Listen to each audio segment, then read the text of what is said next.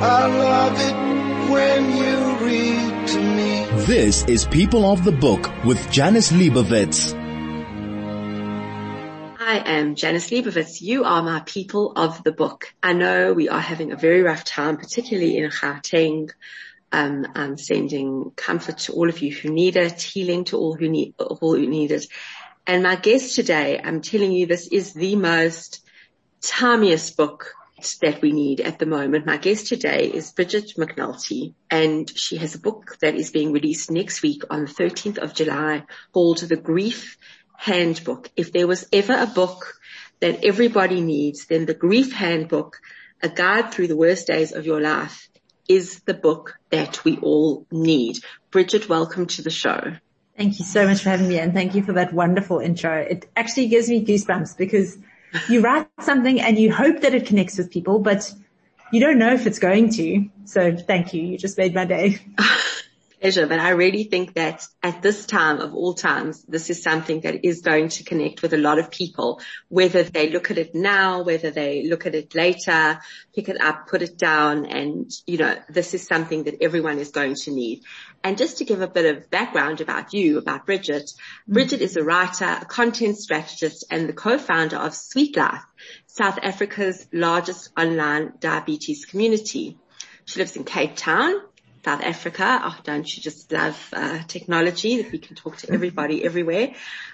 She has a husband, a son and a daughter, and she loves nothing more than a cup of tea and a good book, preferably somewhere green and leafy. And Bridget, you are a woman after my own heart, I have to tell you, because that just sounds like the good life, really.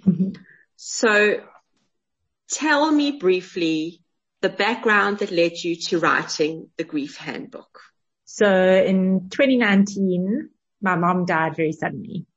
I'm the youngest of 4 kids. I'm the only girl, and my mom and I were very, very close, and we would chat all the time. And all of a sudden she had weird symptoms, nothing that worrying. She had like acid reflux that wouldn't go away and sore feet, but nothing too concerning. And then she suddenly lost weight and got really tired. And so we sent her off to a specialist physician, and she was diagnosed with 4 different types of cancer. 13 days later, she was gone. Wow. And it was such a shock. We walked around in disbelief for weeks. It didn't seem possible. And in the wake of that, because I'm a writer and a reader, I read everything I could find about grief. So any book about grief, I read it. And there's really this gap. There's a lot of religious books, which helps if you're religious.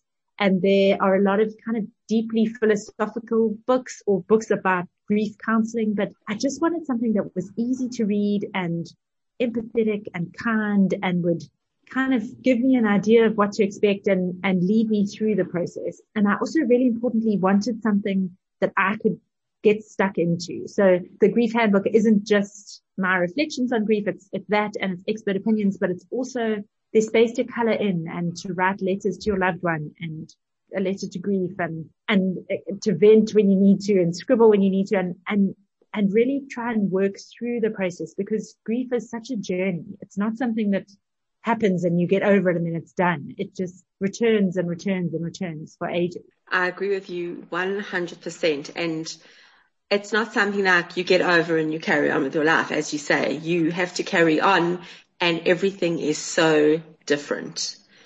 You have to carry on with that space in your life that person filled, and there's always going to be that space.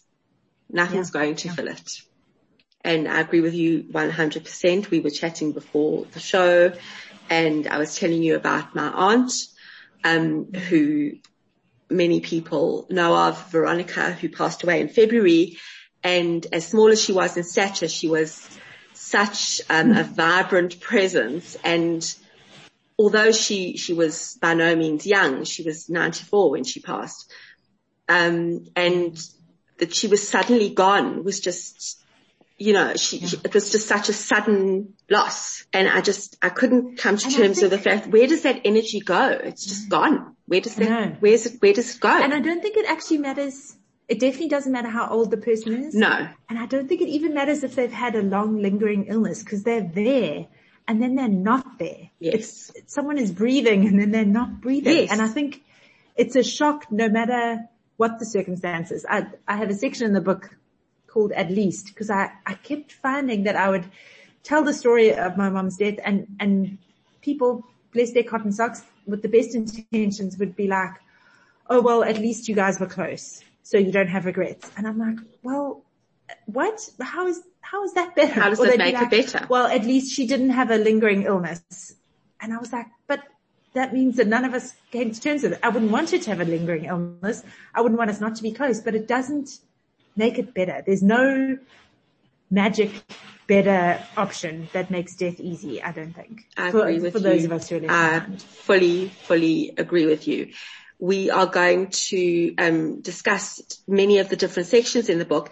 And as you said, it's a handbook, and there's different parts to it. There's sections where you can color in. There's sections where you can take a breather. There's sections where you can write down what you're going to miss about the person. There's a section here. I'm just having a look, because I know I filled something in and added to one of the lists, that asks things to remember during the first few weeks. That you've listed a few things, and you've said at the bottom, what are your rules for survival? And I know I added in a few. So we're going to get into a few of these chapters in the book. That's why we have a whole show to get through all of this. Wonderful. And we're going to do that after this. I love it when you read to me. This is People of the Book with Janice Liebowitz. So I am back with my guest, Bridget McNulty, and we are discussing her absolutely incredible book, The Grief Handbook, a guide through the worst days of your life. This book is being released next week. It's available for pre-order already on Takealot. You can actually find out more on the website, www.griefhandbook.com.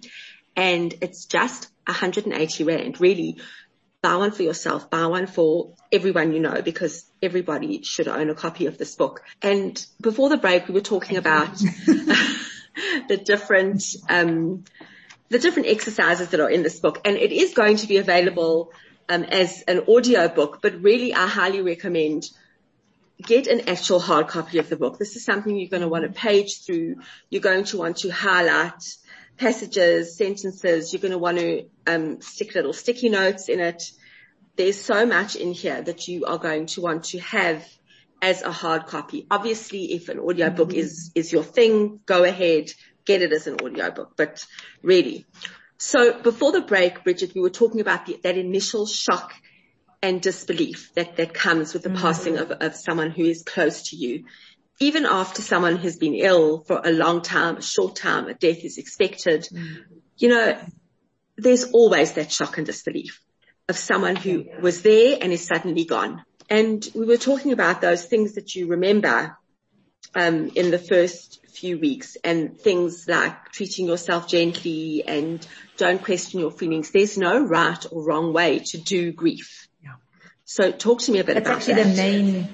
That's the main message, that if there was only one thing that people get from the book, that would be it. It feels like in life in general, but specifically with grief, we have this expectation that there's a right and wrong way of doing things. And there just isn't.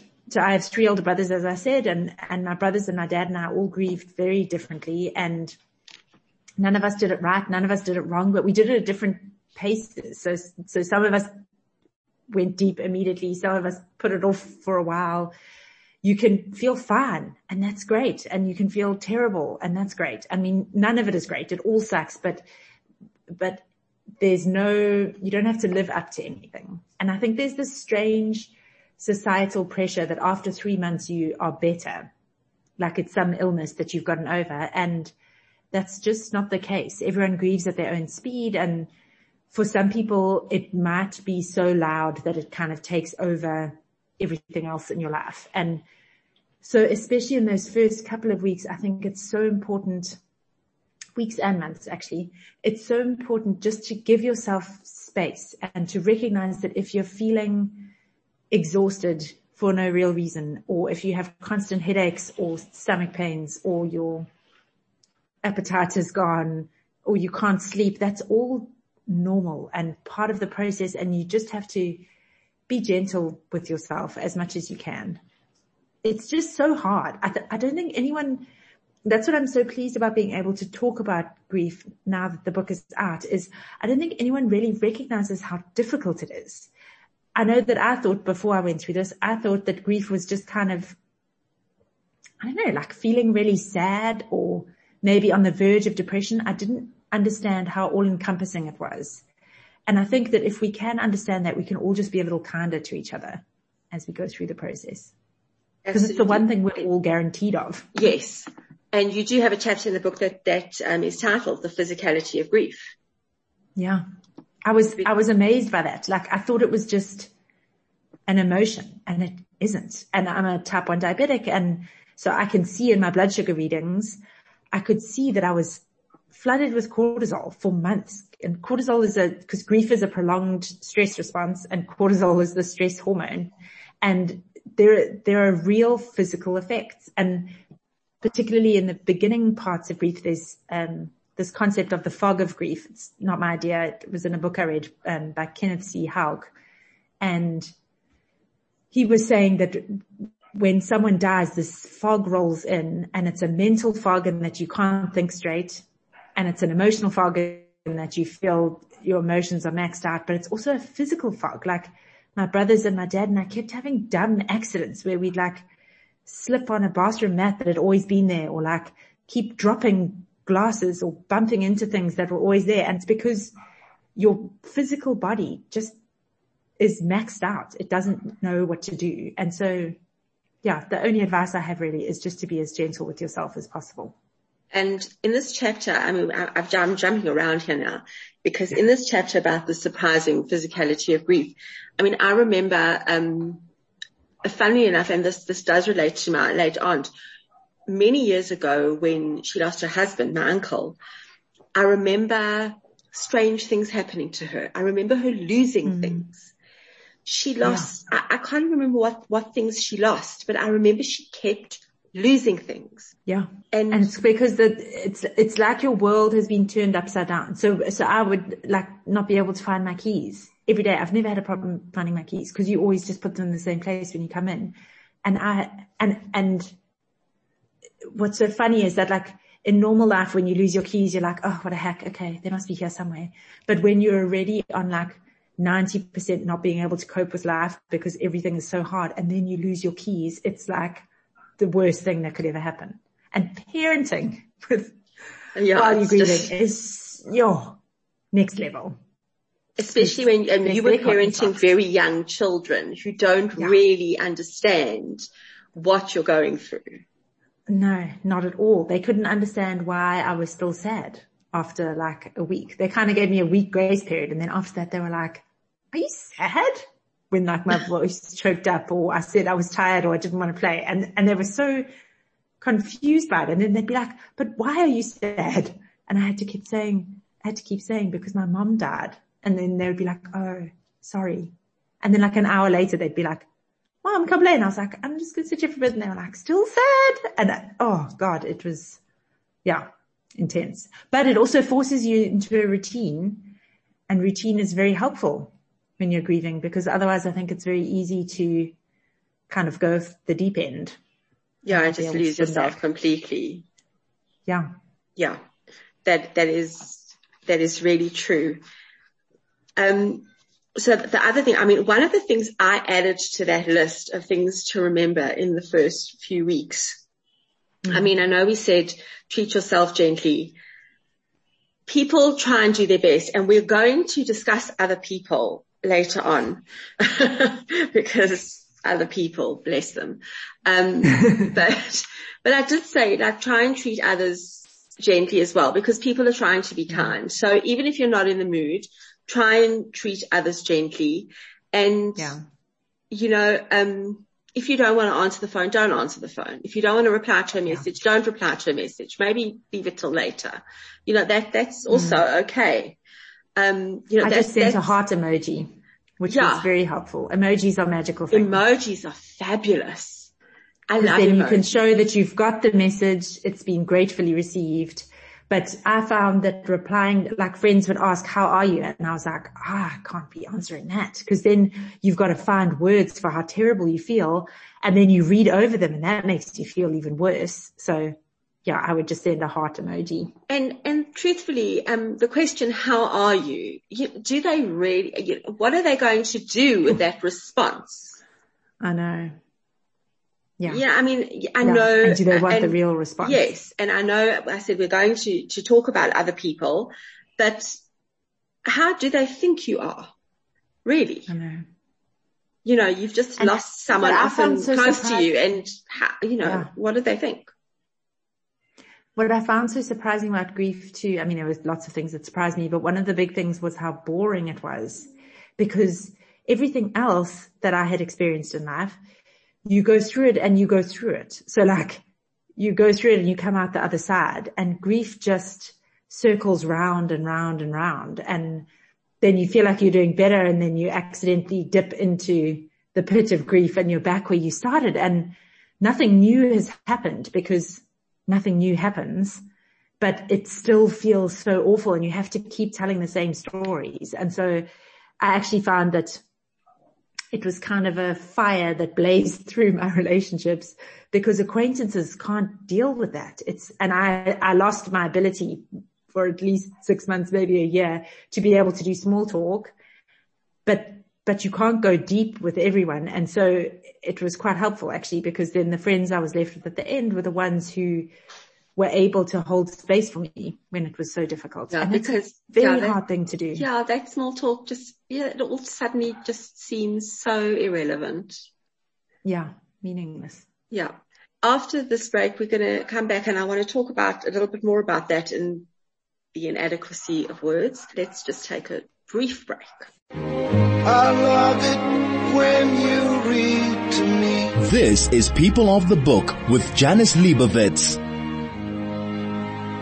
I am back with my guest, Bridget McNulty, and we're talking about her book, The Grief Handbook, A Guide Through the Worst Days of Your Life. This book is available from the 13th of July next week, and I really do suggest you buy it for yourself, for your loved ones, someone who might be going through a difficult time, as many people are at the moment. Bridget, before the break, we were talking about things people say and things that we find the inability to say when we are grieving.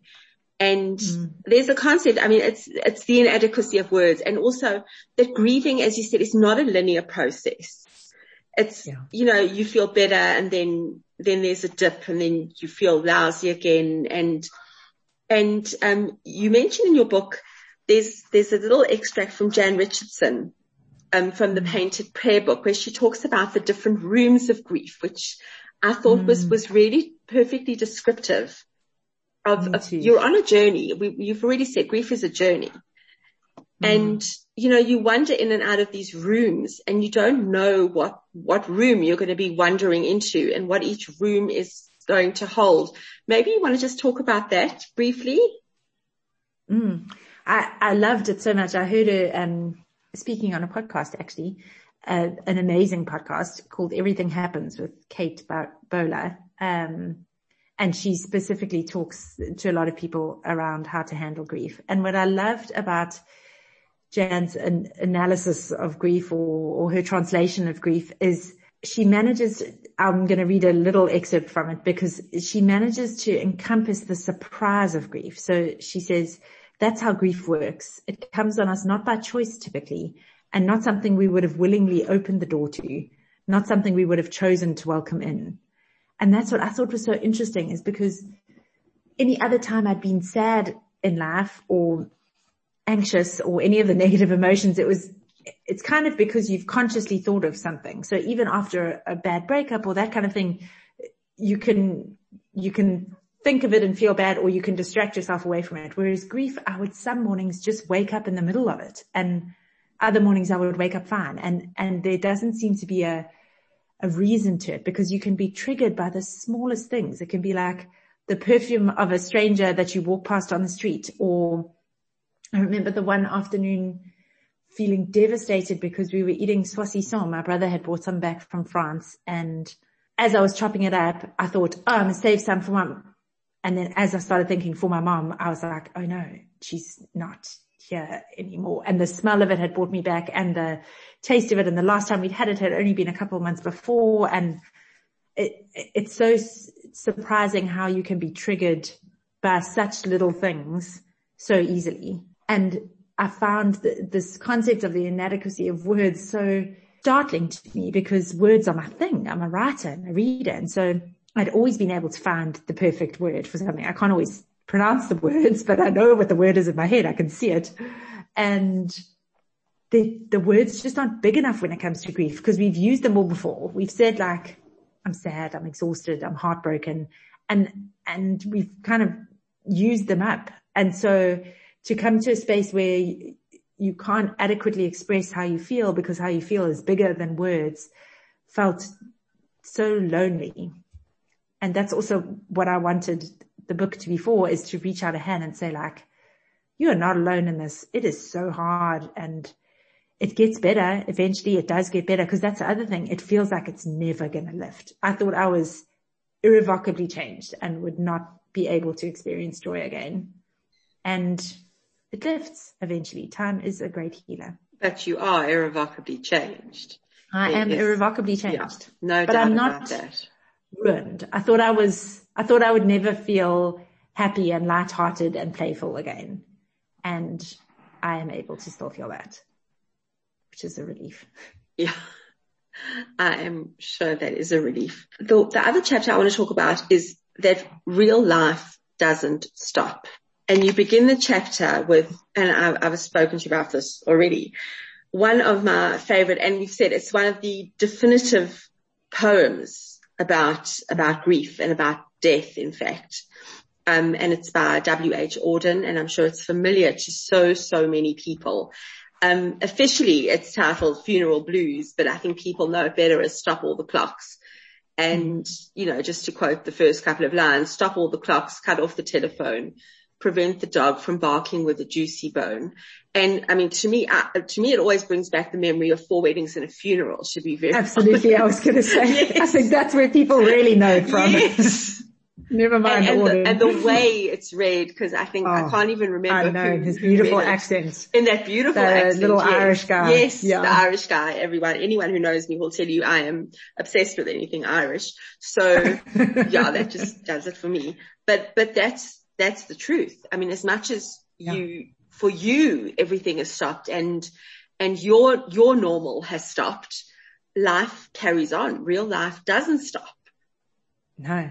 And it doesn't even pause. No, it doesn't. What happened to me was that 6 weeks pretty much to the day after my mom died, my husband was hit by a car. He was on a motorbike. He drove to work on a motorbike, and it was only 5 minutes from home. But I didn't know how serious it was. He was lying on the pavement when I got there waiting for the ambulance. And it turned out he had broken his back and fractured his wrist, and the back was broken, thank God, in like a fairly normal place that could heal. He's healed completely now, but it meant going back into hospitals, and the hospitals all smelt and looked the same as the ones that I'd been in 6 weeks earlier with my mum. And I was sponge bathing him the way I'd been sponge bathing her, and waking up in the night to turn him the way I'd been waking up in the night to turn her. And actually more importantly, at that stage, I was back in as the primary caregiver of our kids, who are not yet 3 and not yet 5 at the time. And so my grief had to be put on hold. And I only realized in the writing of this book that when something like that happens, when there's like an interruption in the ordinary grieving process, or in your capacity to move through grief at your own speed, it's called complicated grief. And I think that will ring true for anyone who's lost someone during COVID, because the circumstances we're living through at the moment are so abnormal, and people not being able to have funerals, or not being able to say goodbye properly, or having to say goodbye in a hospital masked up, not being able to be at home with their loved ones. I think there's just so many extra layers of heartache on top of the normal layers of grief at the moment. And my editor encouraged me to put in a section on complicated grief with kind of the research on what it is and the recommended guidance on how to deal with it, and also on trauma and PTSD, because she said the experience of losing my mum so quickly, and it was like she had a stroke the day that we got the diagnosis, so she wasn't able to communicate properly. It was all very dramatic. And then having to go back into the hospital, and I felt with my husband, and then I felt like I couldn't breathe when I was like walking down the hospital corridor. And I just at the time was like, okay, this sucks. Like, take a deep breath and keep moving forward, because what other option is there? And then when I was writing it and my editor was encouraging me to put in these extra sections, she pointed out that it was probably PTSD. And I think it's so funny that I say we because I've spoken to friends who feel the same way. We feel like trauma and PTSD means war and violence and big things. But actually, I think probably anyone who's lost someone through COVID has probably gone through some level of trauma and would benefit from some kind of therapy and help and being able to talk about it. Yeah, I agree with you. I really do agree with you. Which leads me to my next topic, which is your chapter on the story of your grief. So talk to me about the story. Yes, I also do. It's so interesting, because I think when you're in the middle of grief, it can feel as if you are your grief. And that's what I mean earlier by saying I felt like I was irrevocably changed. I thought I was going to be a sad person for the rest of my life. I thought the grief was me. And there's this concept of externalizing something to make it make more sense. So the WHO has this beautiful video about the black dog of depression. So instead of feeling like you are your depression, they've externalized it as a black dog who gets bigger or smaller and sometimes runs all over things and messes things up, and other times is quite docile and well behaved. And so I like the idea of being able to externalize your grief and write a letter to your grief, so that you can say, like, I recognize that the level of grief is equal to the level of love. And you wouldn't actually want someone that you loved. You wouldn't want them to be gone and for you not to notice, but being able to take a step slightly outside and reflect back on it, I think is very helpful. It is very helpful. What's interesting and what I found helpful and sometimes stressful and sometimes frustrating, especially for me, and I'm going to mention again when my aunt passed away, because this is my most recent loss. And it's so recent. Yeah. It is recent, that everybody losing someone who everybody feels is theirs. I mean, we shared her with a community. Everybody wants to share their story of the person that you've lost. And for us, sometimes it was comforting. Sometimes it was, we don't want to hear this right now. Sometimes it's difficult, but everybody else is trying to deal with their loss. They also lost her, and we needed to bear that in mind. What I found so strange was that I think we have this weird whitewashing of people once they die, where it feels disloyal on some level to mention any of their negative qualities. Absolutely. And I find that, like, it was a family joke with us, because at my mom's funeral, so many people came up to me and were like, oh, your mom was my best friend. She was such a lovely lady. Like, so many people claimed her as their best friend. But also, she was a lovely lady, and she was a wonderful mom, and she was so warm and so loving, but she was also very spiteful. Like, our family has a very spiteful sense of humor, and she would often rip us off for no reason other than because she thought it was funny. And we have spiteful Santa at Christmas, where instead of secret Santa, you open a present. It's so fun. You open a present, and then anyone in the family who rolls a 6 can steal it from you. But the family rule is that you have to pretend you don't like it. So you open it, and then you have this neutral expression, because if you open it and go, oh, I love it, then everyone will steal it from you. And one year there was like one amazing gift. It was little Le Creuset cocottes that were way out of the budget. They were bought in by the French relatives, and I desperately wanted them. Desperately. There were like tears in my eyes. I wanted them so much. And my mom stole them from me 3 times. From Spiteful Santa. And then at the end I went up to her and I was like, so that was just a joke. Like, we're going to swap now. And she was like, no, I want them. And she kept them in her cupboard. She didn't even use them.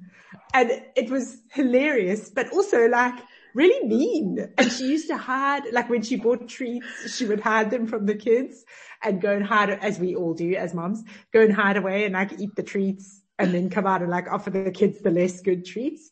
And then someone dies and all of a sudden they're like, oh, she was an angel. Oh, she was such a lovely lady. She was so kind to everyone. It's like, true. Well, yeah, it's most so of the true. time. But the other stuff is the stuff I want to remember. The stuff that makes them like real, and unique real. And, yeah. And human. So that's also, we offer a space in the book, I offer a space in the book to write down those details, because I think those are the ones that make them human.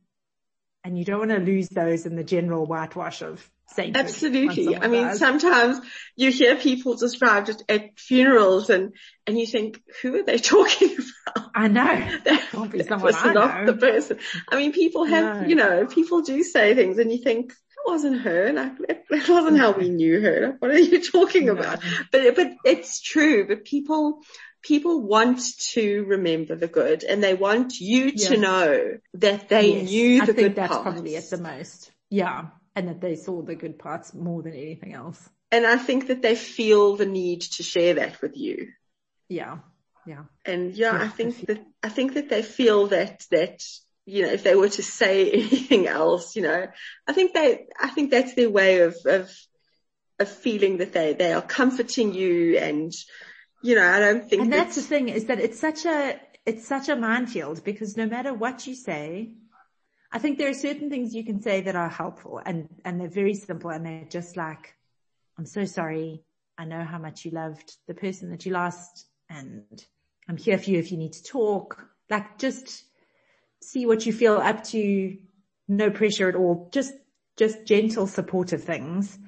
But there are so many things that people say that even, and I know nothing is meant badly, but it can just rub you the wrong way or make you flare up. And again, it's, I think, because you're maxed out on emotion. You're on this 80% full of emotion. So anything that strikes you the wrong way just tips you over the edge. Absolutely. And, you also, as you say, like, you are totally overwrought and people are saying things and you want to just lash out and say, like, do you actually think before you open your mouth? And I know. And I think it's just the things we were taught to say. So the big one that I really feel passionate about is, let me know if I can do anything to help. Oh, that's my best. I get that. I got that a lot. And anytime something happens, I get that a lot. And it is the least helpful. It's meant with such care and such love. And it is the least helpful thing you can possibly say, because the person you're saying that to has no idea what they need. They are so exhausted and wrung out and stressed that they don't even know what to wear in the morning. So saying, let me know if there's anything I can do to help, is just, so I would really recommend anyone who wants to help someone who's grieving, just offer something very practical and very low touch, like low commitment. So like, can I drop off food for you tomorrow? I'll be there at 5. No need to chat. I'll just drop it and run. Or, I mean, we can't say, do you need a hug now? But like, can I look after your children? Do you want to talk about your loved one? Do you want me to sit with you and distract you with funny stories? Like, just something very specific. Can I tidy your house? Like, something that could actually help them through the day, rather than a blanket, let me know what I can do to help. But I think let me know what I can do to help, and we need to take a short break, but that let me know what I can do, let me know what you need, often comes from people who are not that close to you. It's like, do you want a coffee? We should meet for coffee sometime. Yeah. Like, it comes from people who feel they need to say something. Rather say nothing. I know. And I know that they love. Yes, rather say, I'm here if you need something. I know you have people who are close to you. Sometimes it's easy to speak to someone who's a bit more distant. But we're going to talk a bit more about that after this. I love it when you read to me. This is People of the Book with Janice Liebowitz. I am back with my guest, Bridget McNulty. We've been talking about her book, which is most timeless at this point in everyone's COVID journey. It's called the Grief Handbook, a guide through the worst days of your life. And it is officially released next week, the 13th of July. And I really do recommend this for anyone and everyone. And before the break, we were talking about the fact that when you are on your grief journey, whatever age and stage you are and whatever stage of the journey you're at, you need to encounter other people. And, you are not an island. We are not islands. And other people who really mean well. They are well-meaning, whatever they say, whatever they do, they do mean well. But there comes a time where whatever they say and do just tends to rub you up the wrong way and isn't helpful at all. And I know one thing that I learned from the book is don't just say, I'm sorry for your loss. Because it comes off sounding quite empty. Mention something about. I mean, it's better than nothing. It is better than nothing, and it often is. It's often said to people that you might not have known, but just mention something that the person might remember about the person they've lost. So now I try to add that in, and unfortunately, I am finding that I'm saying it to far too many people. But I know. It's just awful. I think the worst thing to do is not say anything. So I think that's where the awkwardness, we're also awkward about grief. And I think every culture, maybe not every culture, but I know the book is also coming out in the UK and the US, and the feedback I've had from advanced readers there is the same, that no one knows what to say when someone dies, which is insane, because it's the one thing we all have in common across all cultures and all religions and all races, and yet we're also awkward. And I think sometimes that translates as not making eye contact if you see the person in the shops, and not sending the WhatsApp saying, I'm sorry for your loss, even if there's nothing else to say. And I think it is really important just to be human with each other, and just to say like, oh, you must be so sad. I'm sorry. This is so hard for you. And that can be it. That it doesn't have to be a whole song and dance, but I think recognizing the humanity in someone else and recognizing that what they're going through is difficult is important, because it does help. It does help. And unfortunately, it's something that you learn when you've been through it yourself. Only when you go through it. Yeah. Oh, absolutely. I said all the wrong things before. Yeah, I'm sure. Definitely also have said and done the wrong things far too many times in the past. But very helpfully in this handbook, you have listed some things you found helpful to hear and some things that you found less helpful, which is fantastic. And I'm not going to read them out because people need to buy the book. I also keep forgetting to say that the book is being sold on Takealot and in independent bookstores. But 10 Rand of every copy sold on Takealot, we've made it 190 now, because 10 Rand of every copy is going towards hospices, the Hospice Palliative Care Association of South Africa, because they were the most amazing help to us. My mom was home for a week after we got the diagnosis, and we were told there was no hope. She was at home with us for a week, and hospices are just extraordinary. They're a volunteer organization, and they send these angels out into the world who really just guide you through and in everything. So it was from the practical stuff, like they can rent you hospital beds and mattresses and put you in touch with carers who can come in and help you. And so they help with that kind of thing, and with medication, like we didn't know what to do. But then they also help on like spiritual and mental health and connecting you with people. And yeah, they were just wonderful. And so I wanted to give back a token. And so we're supporting them with all the sales on Takealot, and that's amazing. Hopefully that will help them continue their great work. I just think there are such beautiful organizations out there, and we don't always know about them. So, well, that is fantastic. Thank you for sharing that. That's really incredible to know. And I wanted the price, that's also what I'm saying, is I wanted the price to be the same as a nice bunch of flowers. Because I think everyone wants to help when someone dies. It's the same, everyone's doing their best. But you end up with all these flowers, and flowers are beautiful, but lots of flowers is kind of weird. Because they die. With flowers. Then 2 weeks later, they all die, and you're left with gross flower water and ugly vases. And geez, that was so overwhelming. Cause then like you're throwing away dead things. Beautiful things have died on your watch, or people send you plants. I love plants, but they inevitably die. And then you're like, oh my God, I can't even keep a plant alive. And then you're left with all the vases, and where did they all go? So I wanted this to be an alternative to another bunch of flowers. So that's why we priced it like that. And I also really wanted it to be small, so that, because the book is not very big, and I feel like you can put it in your handbag, or I don't know, keep it in your car. I don't know what men carry things in, but just, make it portable. And it definitely is. It really is. But on the note of flowers and plants, I think again, people are well-meaning, and they're being kind, and they want to fill your home and your life with something that is beautiful. With life. And with something that you can look at and think, well, that's so pretty. And you look at it and you think, that's lovely to look at it, and it will uplift you. And I know for 2 weeks, well, a plant is hopefully meant to last longer. I'm also not great at plants. I'm not unless it's an orchid. I'm useless with those. I'm not good with those. I know, in our religion, Jewish religion, generally not so much the flowers and the plants. Our communities are amazing in that, meals are brought, and that's amazing support.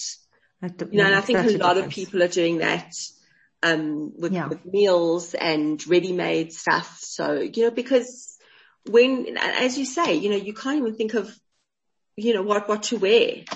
Not that you want to get out of bed at all, but, one of the best pieces of advice my dad was given, because my parents are married for over 40 years and they were best friends. They had a beautiful marriage. And one of the best pieces of advice he was given was to eat at normal times as if you were hungry, because you're not hungry, and a lot of the time you're not hungry and you don't care about food, but to eat at a normal time gives your day some structure and fuels your body and keeps you moving forward. And I think that's also really helpful. Yeah, and that actually brings us full circle, because at the beginning of the book, when we talk about things, we spoke about things to remember. And on that list of things to remember is keep to a routine. So, and that's part of the routine. Bridget McNulty, I mean, we could talk for hours about this. I mean, grief is, it's all encompassing, and it's everyone's journey is so unique, so individual. It's all so personal. But this handbook that you've created it's a gift. It really is a gift. Oh, thank you so much. That means so much to me.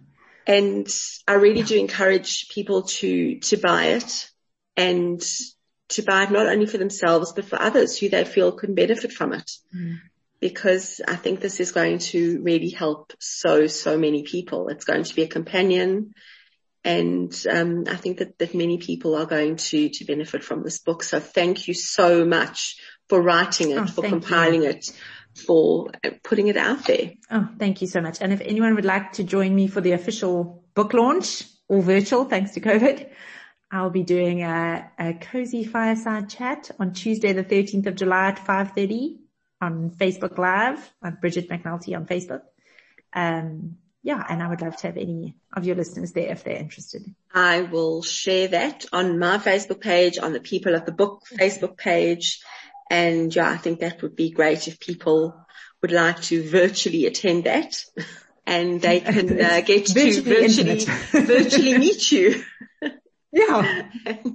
That would be great. Bridget, thank you so much for your time. It's been such a pleasure having you as a guest. Thank you for having me. What a joy. Thank you. Thank you. And for you, as I always say, take care of yourself, take care of each other, wear a mask. If you are able to, get your vaccine and read a book.